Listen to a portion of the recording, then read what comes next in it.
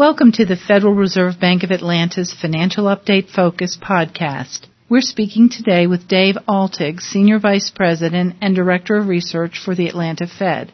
Dave will talk about the Fed's liquidity measures in light of the current financial stress. Thanks for joining us, Dave. Thank you. Dave, the Federal Reserve has taken a number of actions over the past 8 months to address issues in credit markets and the broader economy. Can you explain what prompted the Fed to take these actions? I think it's useful to start with thinking about what credit markets really do, which is channel funds from lenders to borrowers. Now, usually in this exchange, lenders want some sort of collateral or asset that guarantees repayment in case something goes wrong with the borrower. The borrower becomes insolvent or for some reason is unable to pay.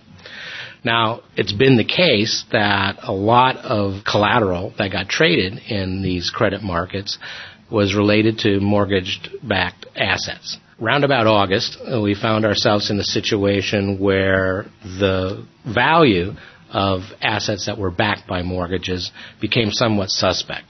And in fact, in many cases, those related to the subprime market, for instance, the values began to fall fairly precipitously. That yielded a situation in which lenders were much less likely to be willing to accept mortgage-backed assets in exchange for providing these funds to borrowers. As a consequence, the functioning of credit markets really became quite compromised. Can you briefly describe what those actions were? It's really a sequence of actions that the Federal Reserve has engaged in since August. The very first actions were actually fairly standard and not at all unusual. In August, we cut the interest rate that we charged banks on direct loans. It's called the primary credit rate, sometimes called the discount rate. In September, we cut the federal funds rate. And these really are measures designed to provide markets the sort of liquidity, banks in particular, the sort of liquidity necessary to function in a more or less usual way. Now, we became a little bit more innovative as time went on. The first thing we did was really engage in a combination of activities that effectively extended the maturity of loans that we made to various players in the financial markets. Again, we're talking about mainly banks.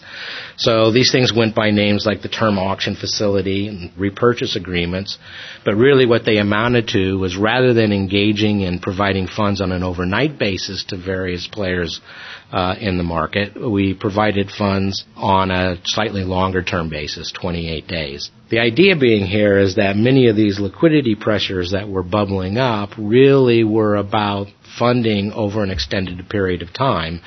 And by stepping in and providing a source of those sorts of loans, the intent was to sort of break up the logjam in that part of the market. We got more innovative yet as time went on and broadened ourselves the sorts of collateral that we would take in exchange for the operations that we did with banks in terms of both loans and in terms of open market operations. So the name for that sort of innovation was the Term Security Lending Facility. And, of course, finally, we eventually extended the types of institutions that we would make loans to, moving beyond our traditional market of banks and then going into extending loan to broker-dealers. So really, first what we did was we took our standard tools and extended them a little bit by lengthening the maturity of loans we made to banks and the maturity of the dealings we did with our federal open market operations. From there, we went to broadening the class of assets that we accepted in our policy operations, and then finally extending our standard lending tools really to a broader set of institutions in the credit markets. To some people, recent Fed actions appear to be a significant departure from past practices and somewhat ad hoc. How would you characterize the Fed's actions to date? Well, as I indicated just a minute ago, it really, when all these actions are put together, there's a logic to them that looks a little clearer than it might when you look at each one of them in isolation. And in the big picture, although many of these things are quite unusual for the Federal Reserve, they're not unusual in the bigger community of central banking. For instance, many of the broader classes of collateral acceptance The dealing with beyond commercial banking is more or less standard for the European Central Bank. So it's not like these ideas were all just sort of floated down out of the blue. They are part of the toolkit of central banking, even if not the ones that we've typically used in the past. Can you also provide your perspective on why the Federal Reserve stepped in to help facilitate the deal for J.P. Morgan Chase to purchase Bear Stearns? The issue with Bear Stearns was that it was a particular example of a financial institution that was in the middle of a lot of transactions with many, many different players in the financial market on a very short-term basis.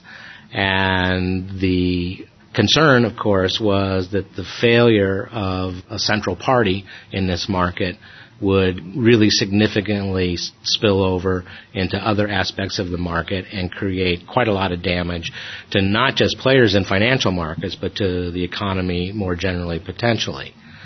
There is a tendency, I think, for people to call this a bailout of Bear Stearns. I think the shareholders of Bear Stearns might disagree with that. But I will say that it is true that, of course, there are probably some parties that found themselves in more desirable circumstances than they would have had Bear Stearns outright failed. That, of course, is part of the point because we wanted markets to continue to function as normally as they possibly could.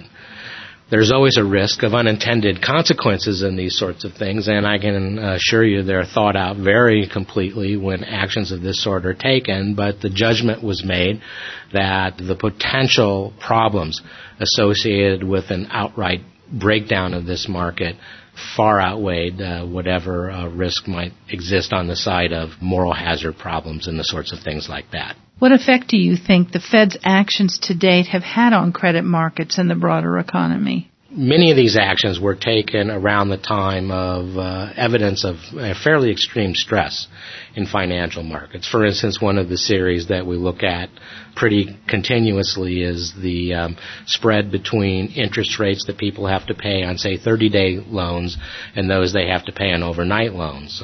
Those are often very close together.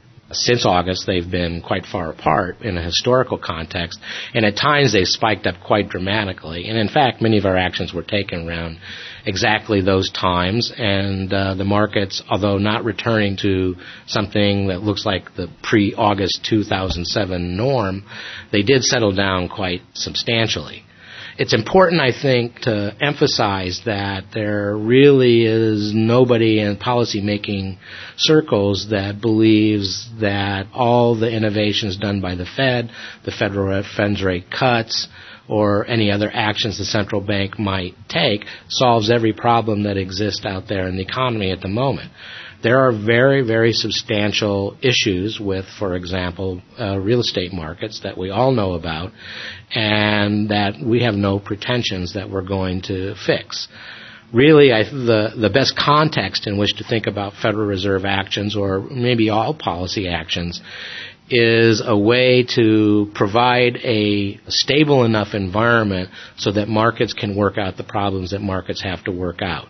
The issue is really avoiding a crisis scenario where markets cease to function and move back into the more normal context of people in markets realizing losses, thinking about the next investment opportunities going forward, and getting on with the business of business and consuming and investing and all that sort of stuff. And though that may take time, it may not be seamless, it may go slow, it will surely happen. And as long as we have a stable enough environment for that to happen, that's really the most we can expect to accomplish. Does the addition of all this liquidity to address credit market issues increase bank reserves in a way that could increase inflationary pressures? The best answer to that is it need not. Some of the actions, the term purchase agreements, for example, really don't have any consequence on bank reserves and Federal Reserve monetary policy at all. Others potentially could, but of course, generally the approach would be to offset that with other sorts of actions that are quite standard open market operations, so that monetary policy can be conducted independently of the immediate needs when liquidity crises present themselves. So, I think it's fair to say and worthy of emphasis that all of these actions are always taken with our eye on the ball of the other objectives, and first and foremost among those, of course, is to maintain a low and stable inflationary environment. Thank you for joining us today, Dave. It was my pleasure, and I hope we are able to talk in calmer circumstances in the future. We've just spoken with Dave Altig, Senior Vice President and Director of Research at the Atlanta Fed. This concludes our Financial Update Focus podcast on the Fed's new liquidity measures. For more information, please see Financial Update Focus on the Atlanta Fed website, www.frbAtlanta.org. Thanks for listening, and please return for more podcasts. If you have a question, mail it to podcast@frbAtlanta.org.